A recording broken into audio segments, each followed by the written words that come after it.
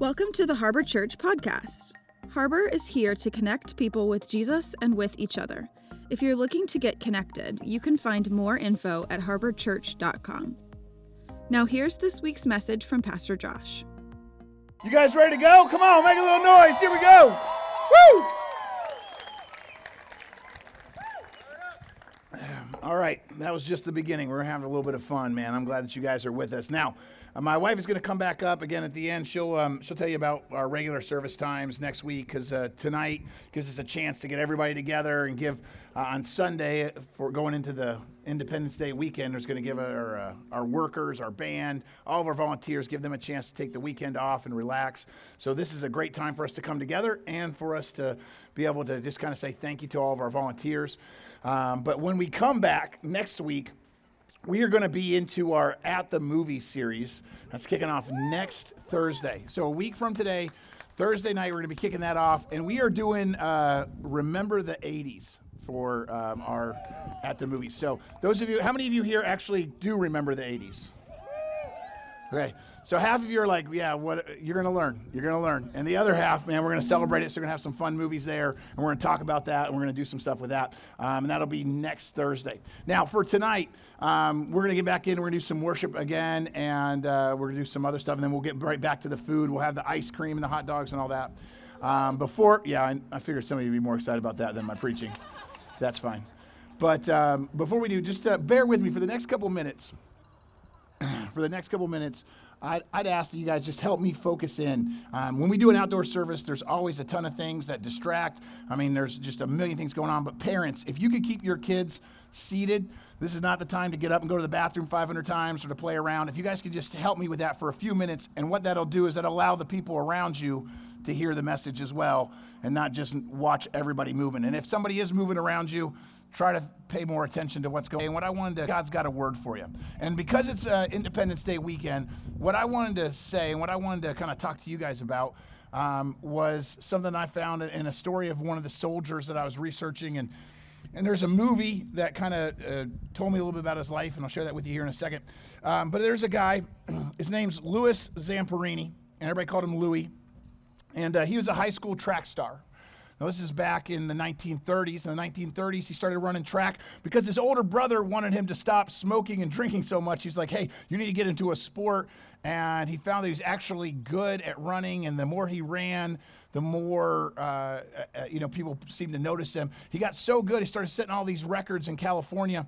He ended up going to let me make sure I got it right, in the 1936 Olympics. To this day, he's the youngest American to ever qualify for the 5,000 meters in the Olympics. So in 1936, he goes to Germany to compete in the Olympics. The guy's just is a great athlete. And then, of course, the war breaks out. And he signs up with the Air Force, and he's a lieutenant on a bomb. He's a bombardier on a B-24, and his plane goes down in the Pacific Ocean, and he's on a raft for, I think, 47 days. And he just barely surviving, just not sure why God would do that to him, not sure what to believe. And then when he gets rescued, it's not really a rescue because it's the Japanese, and they take him as a prisoner. Now, if this sounds familiar, there's a movie called Unbroken about his life and about what it is that he went through. And he goes through several years as a POW in a Japanese prisoner of war camp, and the guards are extremely harsh on him. Louis, because he was an American Olympian, he kind of got notoriety in the bad way. They wanted to make sure they could break him. So they tortured him, they abused him, they killed his friends, they did everything, especially one of the guards. I want to get his name right. There's a guard that the other prisoners of war, that they called him the Bird. His name was Mutsuhiro. And he had it in for Louis. He wanted to be the guard that broke him, so he did everything he could. He treated him as evil as he could. But he doesn't. He doesn't break Louis, and then when the war is over, he actually gets to come home. Louis gets to come home, and he gets married, and then he finds that he's got PTSD. Now, the movie ends. If you watch the movie Unbroken, it's really powerful. It shows what he goes through at that POW camp, but it ends with him going free. And I think the real story of his life is what takes place after the movie. See, he goes home, and he starts having nightmares. His wife said he would wake up screaming. He was dreaming of strangling the prison guards. He couldn't handle what he had gone through and how tough that was, so he began to drink and drink heavily. And his wife didn't know what to do, and somebody invited his wife to go out to one of these outdoor preaching things. She heard a young evangelist named Billy Graham. And she got saved that night, and she went home and she told her husband, hey, I found something I think you need. And he was like, whatever. But through her persistent, let's just call it witnessing, he finally decided to go hear this Billy Graham guy. And when he does, he hears that he needs forgiveness, that he needs a Savior, and he gives his life to Christ. And he becomes a Christian that night. And he said in the testimony, he did an interview back in 2012 with Jay Leno. Louis Zamperini did. He said that when he got saved, the nightmares finally stopped. And then he began to process through this forgiveness that God had given him. And he said, I not only need to experience this, but other people do as well. And so he started a ministry of forgiveness. And what he did in 1950 is he went over to a prison in Japan where they had locked up the guards that used to guard him because they had treated him so poorly. They were considered war criminals. That's how bad those guards were. So he goes to prison and he begins to tell those prisoners that he forgives them and that God also forgives them. And several of those prison guards become Christians as well. They accept Christ.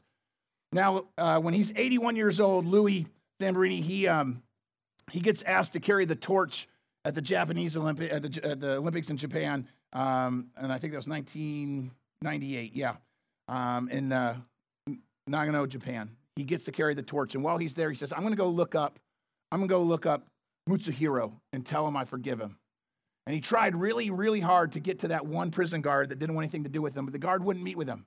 So he wrote him a letter, and he said, hey, man, I forgive you, and God forgives you, and, man, I just hope you'll accept that. And he didn't know if Mutsuhiro ever even received the letter or read the letter because he never got a reply back, and 5 years later, Mutsuhiro died. And in 2014, Louis Zamperini died at the age of 97. And his testimony, he's got airports named after him and highways named after him and high schools named after him, just being a war hero. But he said the biggest thing that he wanted to leave with the world was not all of his war accolades. It was the message of forgiveness. And I thought about a soldier who was willing to forgive prison guards who abused him mercilessly. And I thought, there's a Christian who understands something that most of us miss out on. See, we know that we're supposed to forgive. We hear that. And you hear a pastor get up and be like, hey, you should forgive others. And you're like, yeah, preach on, preacher boy, forgiveness. I get it. Forgiveness is something that you expect to hear, but it's very hard for you to actually do. To forgive somebody else. The Bible says in Proverbs 19:11, good sense makes one slow to anger, and it's a glory to someone to overlook an offense. It's an honor to you. It's a prestigious thing if you can overlook somebody's offense, meaning you don't get bent out of shape when somebody hurts you. You don't get mad. You don't get even. Struggled with it. Learn to forgive. This is such a hard thing that one of Jesus' own disciples struggled with it. He's one of my favorite disciples. It's Peter. Peter had a mouth on him. I'm just to be honest with you. He cussed like a sailor, and he had an anger problem that made him look like a New Englander, okay? He was always getting in trouble, but he heard Jesus time and time again talk about forgive others, forgive others, forgive others. And so Peter goes up to him, and in Matthew chapter 18, verse 21, Peter came up to Jesus and asked, Lord, boss, let me ask you a question real quick, Rabbi. How many times do I need to forgive my brother or sister when they sin against me? And then Peter, trying to be spiritual, goes, I think I would do that up to 7 times, right? And what he's saying is, if somebody does me wrong, I'd forgive them. And if they did it again, I would even forgive them a 2nd time. I might even forgive them a 3rd time. Nobody would ever forgive somebody 3 times in a row for the same offense. And then he looks at Jesus and he's like, maybe even 7 times, Jesus. He picked 7 because 7 was the number of God's completion. It's God's perfect number is what they thought. They're really into numerology. So they're like, yeah, 7, God's holy number. That 7 times? Can I forgive somebody 7 times? And Jesus looks at him and goes, how about 70 times 7? And you could just see Peter's face be like, what? And Jesus wasn't saying forgive somebody 490 times and then stop. He's saying just lose track. Stop counting how many times you forgive somebody. He's saying, I want you to be the kind of person who forgives, and you get to the place, Peter, where you're not counting how many times you've forgiven them. And what he's doing is Jesus is trying to tell his followers, I've got something for you that's going to set you free. And I see here, as I'm preaching this to this crowd, there's some of you sitting there going, I don't want to hear a message on forgiveness. There's people that probably need to ask for my forgiveness, but there's nobody I'm willing to forgive. And a lot of you can think of that family member or that person from your past, the person who said something horrible to you, the person who did you wrong, the person who stabbed you in the back, broke your heart. Maybe somebody did something really horrible to you. I don't know. But you're sitting there going, there's no way I'm going to forgive them. There's no way I'm going to let that go. I want to read you a story that Jesus told to illustrate not only what it looks like to come back, but also what it looks like to be the kind of forgiver. Because see, Jesus told this story called the prodigal son, and everybody that hears the prodigal son, what they take away is they go, oh yeah, that's a message about how people can be really bad and still get redeemed, and it is. But I would pose this to you. It may be also a story about how you can be a better forgiver. See, what Jesus starts with is he says, hey, there's a dad who has two sons, and the younger son says to the dad, I don't care if you live or die, Dad. I just want my inheritance. Give me your money. I'm out of here. Incredibly rude. And the dad has to liquidate his assets, which means not only did the kid disrespect his dad, but he did a lot of damage to the family business. He probably put it in danger of going under. He also did a lot of damage to the family reputation. This kid's a punk. This kid's a young punk who thinks he's got the plan, and so he doesn't care who he hurts, and he betrays his family, and he must break his father's heart. And it says he goes off and he starts living wildly. It says then when his money runs out, a famine hits the land that he's in, and nobody's got anything. And so he goes from living high on the hog to living with the hogs. The only job he can get, see what I did there? The only job that he can get is feeding pigs. That would have been a big deal to a Jewish person. They wouldn't go near pigs. They don't eat bacon. They didn't want anything to do with pigs. Were so dirty. And the only job he can get is slopping the pigs. And it says it gets so bad that he looks at the pig food and says, man, that's starting to look good. I'm so hungry. Now I want to draw your attention to something really quick. This is what happens. Verse 17 of Luke chapter 15. When he finally came to his senses, he said to himself, at home, even the hired servants have food enough to spare, and here I'm dying of hunger.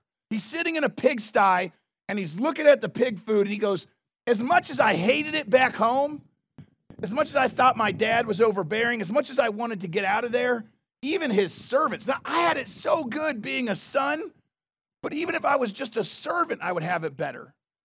And so he says, I know what I'm going to do. I will go home to my father, and I will say this. And he starts to rehearse a speech in his mind. Father, I have sinned against both heaven and you, and I'm no longer worthy to be called your son. Please take me on as a hired servant. You may have heard this story before, or maybe you've never heard it before, but before I go on and tell you what happens next, I want you to stop, and I want you to learn something here really quick. You need to be the kind of forgiver, you need to be the kind of person who plants a seed in somebody's heart that even if they hate you, and even if they don't like what you represent, and even if they don't want to hear about you, and even if they don't want your rules, or they don't want to be near you, there's something about you. You plant a seed in their life. There's something about you that you have created an environment where they know they can go back and be received. Now, that's important. I'm going to say that because I know that hurts, but here's what you got to understand on this. This kid is sitting in a pigsty after he basically cussed his dad out, told him he wished he was dead, kind of ruined the family business and the family reputation, and as much damage as he has done, he sits there and goes, I can still go home. That dad had to have planted some seeds in that kid's life that said, hey, listen, I love you. I love you so much that even when you make a horrible, horrible mistake and you screw up, I will still love you. And that's hard for parents to do. And I know I'm speaking, as a parent, I'm speaking to a lot of other parents who have gone through this, and you've seen the negative side of it, but there is a way that you can draw a line and you say, hey, listen, I don't want you to make those dumb choices. And if you're going to make those dumb choices, you can't receive the blessings of being in this home. Because if you're going to be in this home under my roof, you're going to have to follow these rules. And if you won't do that, then you can't stay here. And that's a hard conversation to have. But you can also have it in a way that says, when you come to your senses, and you don't have to say that, that's what the Bible says. But when you, kid, when you pull your head out of your butt, can I get real? Can we be real? Come on. When you see how dumb it is that you're being, you don't have to say that out loud, but you plant the seed that, hey, when you're ready, I'll always receive you back. I love you. I won't condone your stupidity. I won't provide an environment that feeds your stupidity. So you're going to have to take your stupidity out of here. But when you're done with your stupidity, there's a way to come back. There's a place to come back. And that's not just for parents with their kids, spouses. You have to have the kind of relationship where you're creating in your husband and your wife, brothers and sisters. What do you do with your siblings, best friends? You have to create the kind of environment where they know, hey, I hurt his feelings. I really did her wrong. But there's something about her where if I went back and apologized, I think she would receive me. I think that they would allow me. There's a place that I can go back to. Create that. Give them the hope that there could be a renewed relationship. See, some of you, you're like, nah, they did me wrong. Forget them. I'm done. I accepted one apology. I forgave them one time. There always needs to be a way back. I'm not saying they don't have consequences for the mistake. And some of you, you're thinking of somebody who really, really hurt you. I am not telling you have to give them access to hurt you again. But I am saying you tell them that there can be a relationship. That relationship may not have all the benefits it used to have because they've broken that trust, but there is a path for forgiveness. Plant that there for them. Let me show you the return, though. Here's the verse we love. So he returned, Luke 15:20. So the prodigal son returned home to his father, and while he was still a long way off, his father saw him coming, and his father, filled with love and compassion, he ran to his son, he embraced his son, and he kissed him. Filled with love and compassion. When he saw the person who had done him wrong, when he saw the person who had broke his heart, he saw them coming. He wasn't filled with, no, don't raise your hand, but he wasn't filled with bitterness. He wasn't filled with anger. He wasn't filled with resentment. He wasn't filled with, ready? He wasn't filled with his whole list of, I'm going to tell him off. Oh, he better wait till he gets a piece of my mind. Sit down, he's going to have leftovers, I tell you right now. We get all about what we will do if we ever got the opportunity. This father was filled with love and compassion. Let me ask you, if your worst enemy showed up tonight and came up to you, would you be filled with love and compassion, or would you have nothing but venom and hate and resentment towards them? I'm not telling you that what they did is okay. That's not what we're talking about. I'm talking about your heart. I'm talking about where you're at. They may be the most evil, vile person. This kid was a jerk. Jesus doesn't even try to hide it. And yet the person he did wrong to was filled with love and compassion. And what do you see the dad do? The dad gets up and runs to him when he's coming down the driveway. He runs to him. By the way, if you read this story, if you were to read this story out loud to the group of men, the group of Jewish men that Jesus was talking to, out of all the things in the story, that line that the dad got up and ran to the son, that's the most unbelievable line in the whole story. Because in that culture, the patriarch doesn't get up and lower himself to run to anybody, especially when he's been wrong. And that's where you and I feel. You guys aren't shaking your heads? Yes, so I feel like a really bad person. Okay, that's how I feel. I will sit there and let you walk the walk of shame down the driveway to apologize to me, right? Because I know where you're going with this, Pastor. I need to let them apologize to me. I could be persuaded to allow them to grovel at my feet. Come on, some of y'all, like I talked about forgiving that person in your life, the person you hate right now. I talked about forgiving them, and you're struggling with, could I get to a place where I would allow them to walk down the driveway of my life to apologize to me? Maybe I would. I'm going to challenge you to be the kind of forgiver that gets up and meets them halfway. I'm going to tell you, you be the kind of person who says, I don't need you to come grovel at my feet. I'll come to you. See, Louis Zamperini, if he had had that attitude, he'd been like, well, those guards, they did me dirty. They ruined my life. If they want to buy a plane ticket and fly over to the U.S., I'll sit there and listen to an apology and then decide if I'll forgive them. The man forgave them and then got on a plane and went to go tell them that he forgave them. I don't think you guys are hearing what I'm preaching. He got up, he ran to him. I think that's a little bit extreme, Pastor. Why should I do that? Well, I don't know. It says in Romans 5:8, God showed his great love for us by sending Christ to die for us while we were still sinners. Oh, man, maybe I should. Jesus came and died for us long before you and I ever said, oh, man, maybe I should give this some thought. He had already extended the forgiveness. He had already paid for your debt and said, hey, it's here. He's giving it. He reached out long before you ever reached out. He reached out with forgiveness. How many of you are doing that right now with the person that you feel? I'm not saying you feel like I did a little bit, they did a little bit, it's 50-50. I'm saying if it's 100% their fault, the dad didn't do anything wrong, except for maybe like raise a punk for a son. I don't know. Like the dad was mostly just being nice. The son was the one who did everything wrong, and yet the dad gets up and runs to him. Do you have it in your heart to meet that person halfway? God exemplifies this. James 4:8, draw near to God and he'll draw near to you. He responds in the, oh, there's a relationship? Let's have a relationship. You and I do this. I don't know. Let me back off. You need to convince me of your apology, work your apology. Let me put you through the ringer for a few years and test your apology. Then I'll decide if I will extend forgiveness. That's not how God works. Draw near to God, he'll draw near to you. See, if you guys are listening to me, I'm telling you a lot about God's heart in this whole thing. I'm telling you what you need to be doing, but I'm telling you more about what it is that God's already done for you.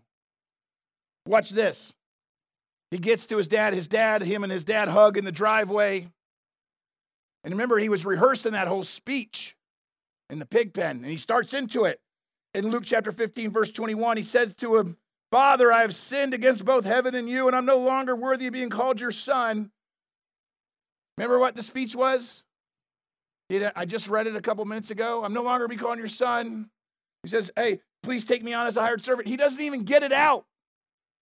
I'm no longer being called your son, but his father said to the servants, quick, bring the finest robe in the house and put it on him and get a ring for his finger and sandals for his feet. He doesn't even get to finish his apology. You ever notice that? We know he doesn't finish his apology because Jesus told us the whole apology, and he doesn't get through it. That's the reason Jesus told us the whole apology is to make us go, oh, he didn't finish his apology. You want to know why? Because you need to be the kind of forgiver that would interrupt an apology. Now, what I mean by that is, if you have to have the apology, then you're not there to forgive. The father, let me say it this way. The father had forgiven him before he started walking down the driveway. The father had already forgiven him. Be the kind of a person right now, if your relationship, your boyfriend, your girlfriend, your mom, your dad, your brother, your sister, your husband, your wife, you fill in the blank, whatever relationship you have a little bit of stress in right now.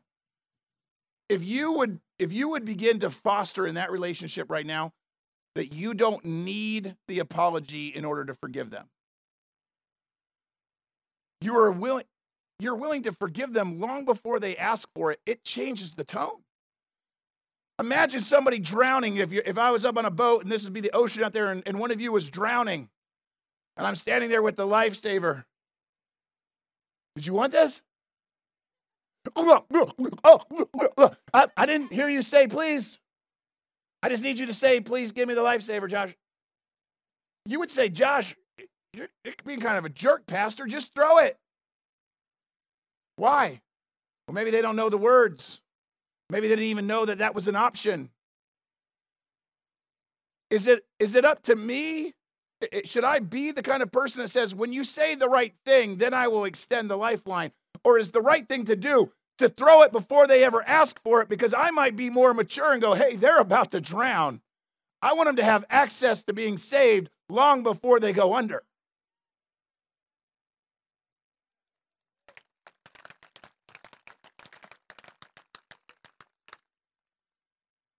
Watch this. The father says, bring him a ring, bring him a robe, bring him sandals, kill the calf that we've been fattening. We must celebrate with a feast.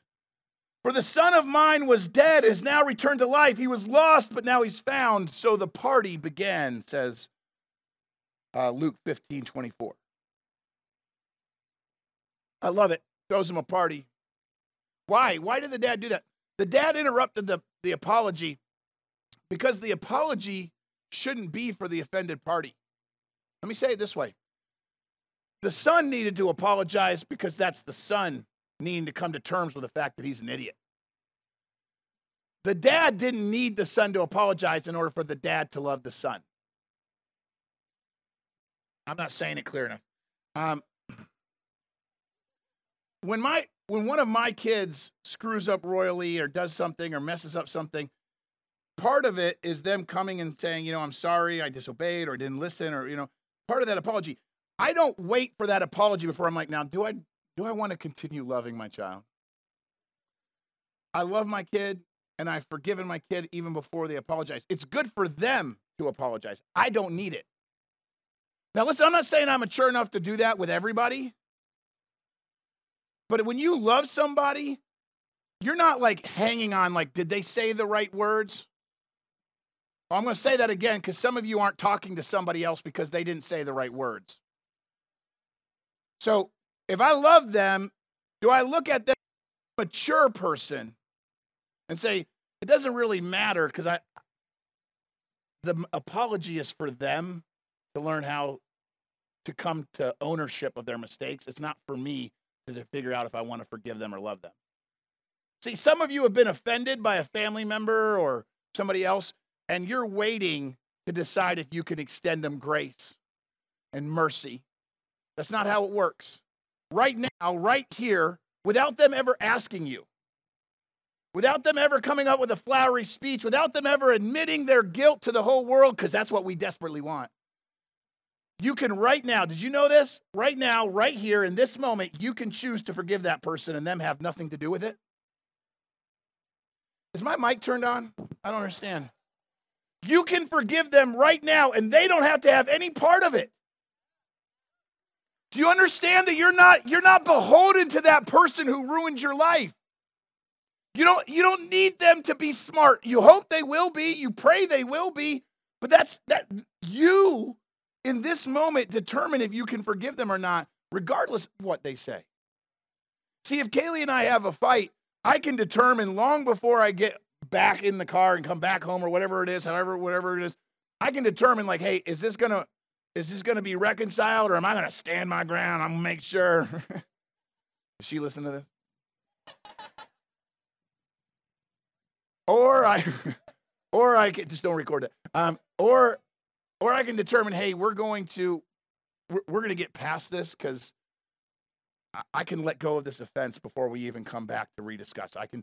I can know that I have a love for her that goes beyond, does she say the things I want her to say? He says, let's have a party.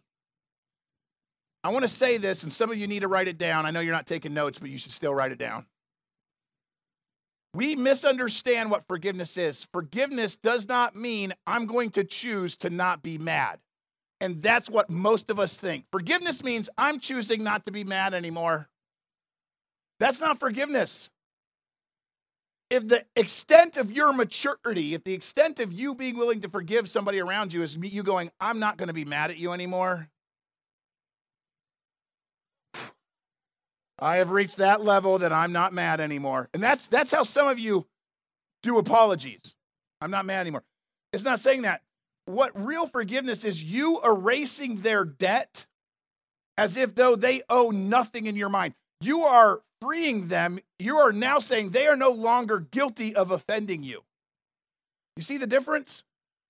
It's not, I'm not going to be mad anymore. I'm just going to suck it up and not be mad. I forgive you. It's you're no longer have an offense to me. You no longer owe me a debt. In my mind, you're no longer guilty of all the things that I'm mad at you for. there's nothing for me to swallow anymore. There's nothing for me to have to be like, oh, I'm just not going to be mad. No, there's nothing. I've erased the debt. This is what it says in Hebrews 10:17. Then God says, I will never again remember their sins. I will never again remember their sins or their lawless deeds. And when the sins have been forgiven, there's no need to offer any more sacrifices. He's saying, quit asking for forgiveness. This is God. Some of y'all are about to get set free here. Stop asking for forgiveness for things I've already forgiven you for. I love that. I love that. He says there's no more need for that. He says, I already forgave you. When God forgives, he does it perfectly. See, what did the Father say? He said, hey, get him a robe, kill the fatted calf, get him a ring on his finger. We're going to bling him out. Let's go. And then he goes, let the party start. You can't party with somebody that you hate. It's not really, by definition, the party's when you're relaxed and having fun. Now, you can be at a party, but you're like, ugh.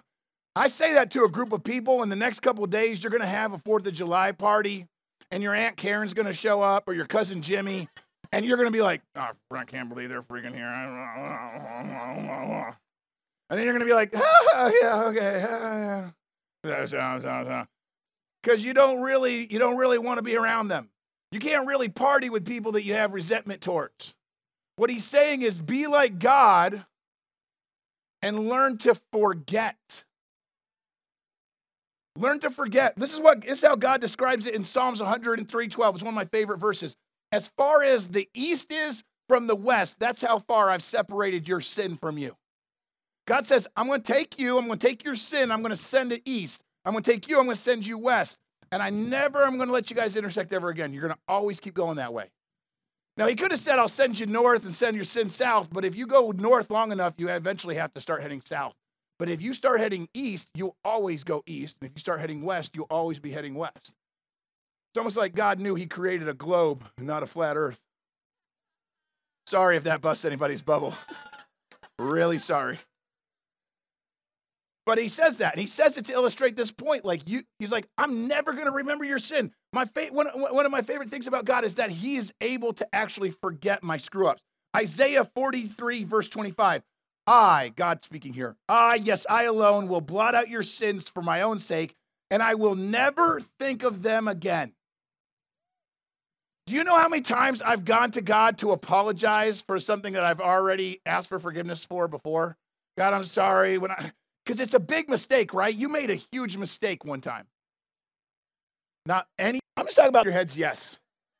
Not me, Pastor. I've never made a mistake. I'm just talking about the big ones, you bunch of liars. The big ones. When you get really broken about the big sins, it's like, God, forgive me. And then I feel guilty about it again a week later. I'm like, God, would you forgive me for that? And then it comes back to my mind a year later. I'm like, I'm so sorry, God. Would you? Do you know that you're reminding God of something that he didn't remember? He chose to say, I don't even know that exists. And then you come back and go, hey, remember back in 2004 when I did that thing? I'm sorry. And he's like, I don't even know what you're talking about. Don't you? Man, I thought some of you would love that. I love that. I love that God forgets about it. Here's the other reason I love that. If you and I have a problem, let's just say I steal from you, okay? You invite me over to your house, please invite me over to your house. If I invite me over to your house, but then I steal something from your house, and then you're like, what the heck? Did Pastor Josh gank my coasters? And then I go, I'm sorry I stole your coasters. And you're like, okay, I forgive you. Then the next time I come over, I steal your remote, or I don't know, something off your shelf or whatever. If every time I steal something and then come to you for forgiveness and you forgive me, that'd be nice of you. I hope you would. And I usually this as an illustration. I'm realizing I'm going to get invited to somebody's house, and then something's going to go missing, and they're like, he really is a klepto. I'm really not. I promise. But my point would be this: after the third or fourth time, you would be like, there's a reoccurring pattern here, Pastor. And then you'd stop inviting me to your house. You'd be like, let's meet at the church where you can't steal any of my stuff, Because why? You would have a running list, wouldn't you? You know what I love about God? Is he doesn't have a running list. He doesn't have a running list. I don't know. Don't raise your hand, because I will. You pray for forgiveness for something, and then you do it again after you already asked to be forgiven. And you just feel embarrassed, don't you? God, forgive me. I didn't mean to do that. And then the next week, God, I did it again. I'm so sorry. Do you know that that's the first time for him? That was the first time for him. That's what I love about God. He has that kind of ability to say, I'm not going to keep a record. Your marriage would be so much better if you didn't keep a record of things you've forgiven. Your family will be a lot healthier when you stop keeping a record of all the things you've forgiven. Some of you, your workplaces or your friendships, if you would learn to be the kind of forgiver who doesn't need an apology and will meet somebody halfway and will have a very short memory for all the things that you feel like they've done wrong, if you could get there, your relationships would be so much better. Why? Because they will become Christ-like. Here's a truth, and I'm going to say this because this was a revelation to me, and maybe it'll help set some of you free. We hold on to that pain, and we hold on to that bitterness, and we hold on to that anger because in some sort of like really sick way, it kind of feels good. See,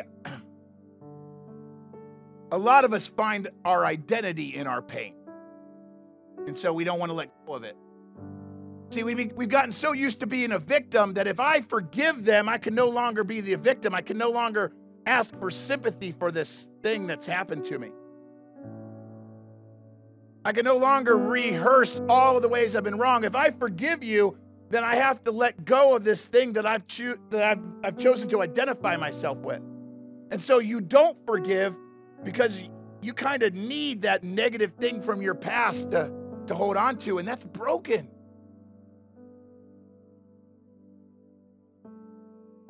Holding on to bitterness in my heart.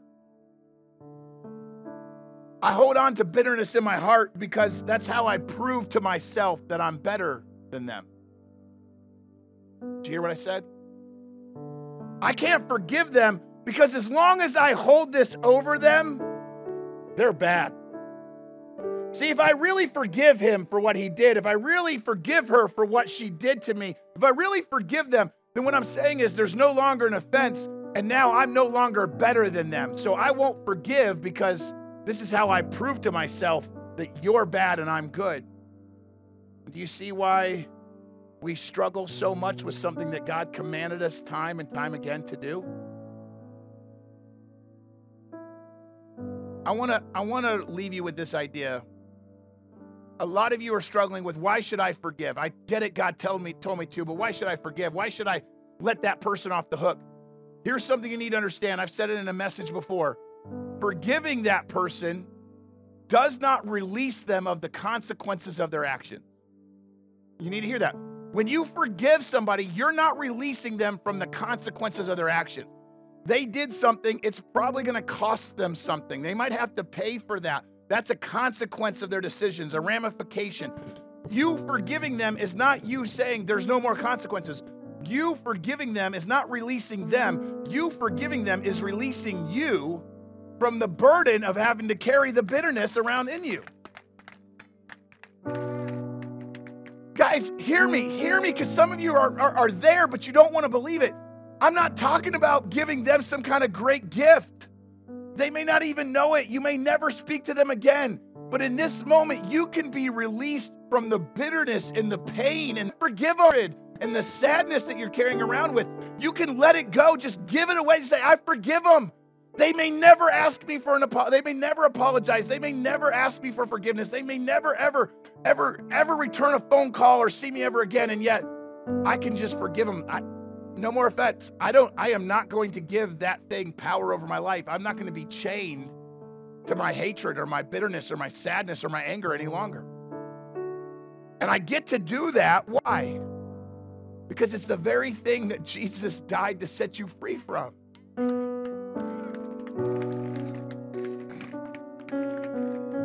Colossians 3:13 says, put up with one another, put up with each other. Like, oh, he knew we wouldn't.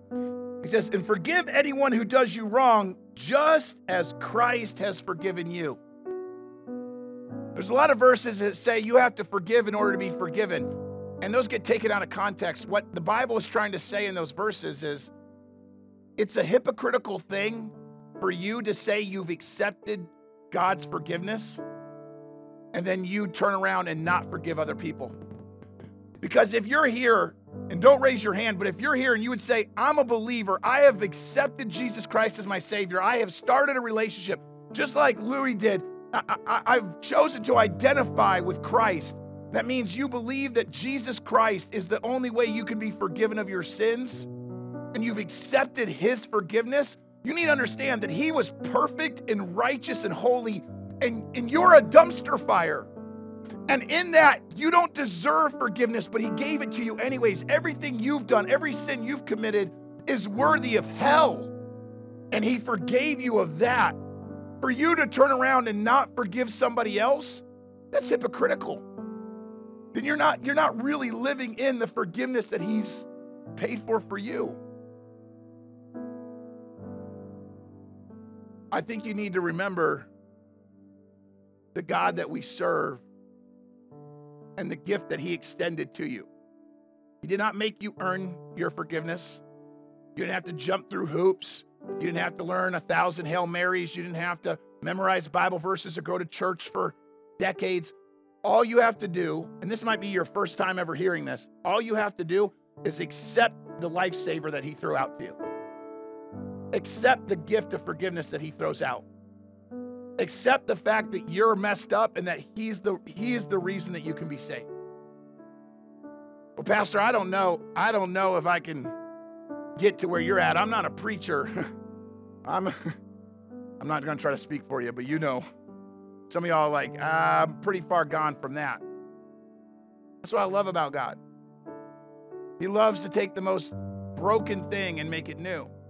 And he makes it a promise, church. 1 John 1:9, if we confess our sins, he's faithful and just to forgive us our sins and to cleanse us from all unrighteousness. If we will make the confession, the apology, I'm guilty. That's for us. It's not for him. He's already forgiven you. You need to apologize to God for you. God, I'm guilty. Father, forgive me. I've sinned against you and against heaven. I'm no longer worthy of being called your son. There's a contriteness there. There's an admission of guilt. If you'll do that for yourself, come to the place where you recognize you're not a good enough God. Right there, right where you're at, right now in this moment, if you'll accept that, God says his forgiveness covers all of your sins. He says he's faithful and just to forgive you of every sin you've ever committed. The worst thing you've ever done, no matter how many times you've done it, you're forgiven. That's how forgiveness works. And so if you've ever consumed that, and some of you would say you have, some of you would be like, Pastor, I've done that. Then you're supposed to move from consumer to contributor. If you're here, and I know not all of you have accepted Jesus Christ as your Savior, but if you have accepted Jesus Christ as your Savior, then you're somebody who is consumed. Your job is now to contribute, to learn how to forgive others the way you were forgiven. You've experienced it, now share it. It may be your ability to forgive somebody that makes a light bulb go off in their life that says, hey, I need what she has. Whatever he believes, it's different, and I need more of that. God will use your ability to forgive to point back to his greater ability to forgive. Here's what I want you to do. I want you to stand up, church.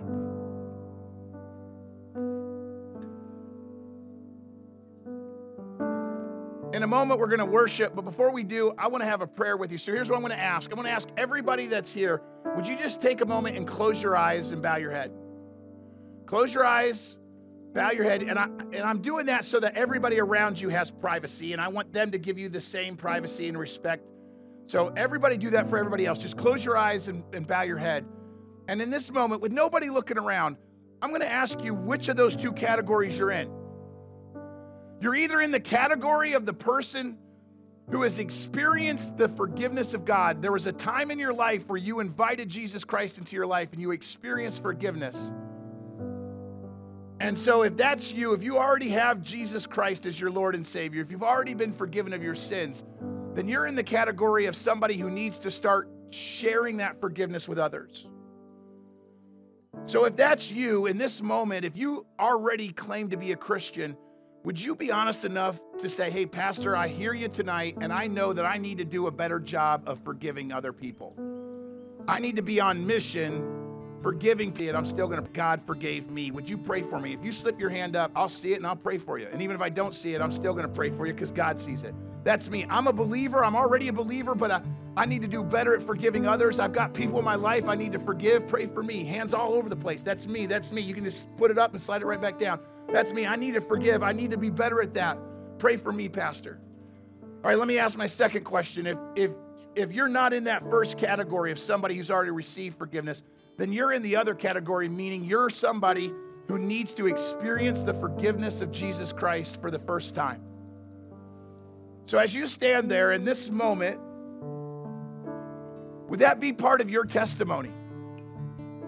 In a second, we're going to sing that I went from death to life. That means I went from a sinner to forgiven. Amen. I want that to be true of you, but if you're here and you would say, if you would be honest enough to say, in this moment, I've never had that moment. I've never received the forgiveness of Christ. Pastor Josh, I've never done that, but I want to. For the first time, I truly want to invite Jesus Christ into my life. I want to be saved. I want to be forgiven. Would you pray for me? If you'll slip your hand up, I'll pray for you. Say, that's me. I want to receive Christ tonight. I want to be forgiven of my sins. I want that forgiveness. Pray for me. I see it, several hands. Say, that's me. Slip your hand up, put it right back down. That's me. I want forgiveness. I want Jesus Christ as a Savior. Hands in the back, hands in the front. I see him. Thank you. Thank you. As I pray out loud, I'd ask you in this moment, wherever you're at, pray right where you're standing. Yes, God. Pray and say, God, I need you. God, I need you in my life. I need your forgiveness. I need you to change me. God, I need my sins to be taken away, or God, forgive me, help me love others. God, help me forgive some of the people that I've been holding a bitterness towards. As I pray out loud, you pray quietly. Dear Heavenly Father, Lord God, we come to you. God, we offer up our prayers, and Lord, we thank you for being the kind of God who forgives and forgives and forgives. And so in this moment, Lord, we acknowledge that every single one of us are jacked up. Every single one of us needs you. And you so willingly forgive. And then you forget about all of our past mistakes once you forgive. God, we thank you for that. Yes, God. Thank you for loving us and giving us chance after chance after chance. Lord, I pray for the people who were brave enough to raise their hand. And God, there were some that didn't raise their hand, but yet they know they needed to. God, I pray that each and every one of them that need you as a Savior right now in this moment, Lord, I pray that they would invite you into their heart. God, I pray that they would open up their heart and ask for you to not only forgive them, but to be the Lord of their life, for you to sit in the driver's seat. Yes, God. God, I pray that they would let you start calling the shots from now on. God, would you help me? Would you help every one of us here to not only experience your forgiveness, some for the very first time, but would you allow Harbor Church to be the kind of place where we forgive others, we forgive our enemies, we love our enemies, we forgive even without being asked. God, let us be the kind of people that radiate joy, the kind of people that want to party with everybody because we're not bitter, we're not angry. God, let us be the kind of people that run down the driveway to meet people. God, let us be the kind of people that you could use to inspire others. Would you use our devotion to you? Would you use the forgiveness that you've given us to be something that shines through us to others? God, we need you. We pray this and we believe this and we ask this in the precious name of Jesus Christ. Amen. If you'd like to support the ministries of Harbor as we bring the hope of Jesus to our community and around the world, you can visit harborchurch.com/give or text any amount to 84321. Thanks for listening. See you next week.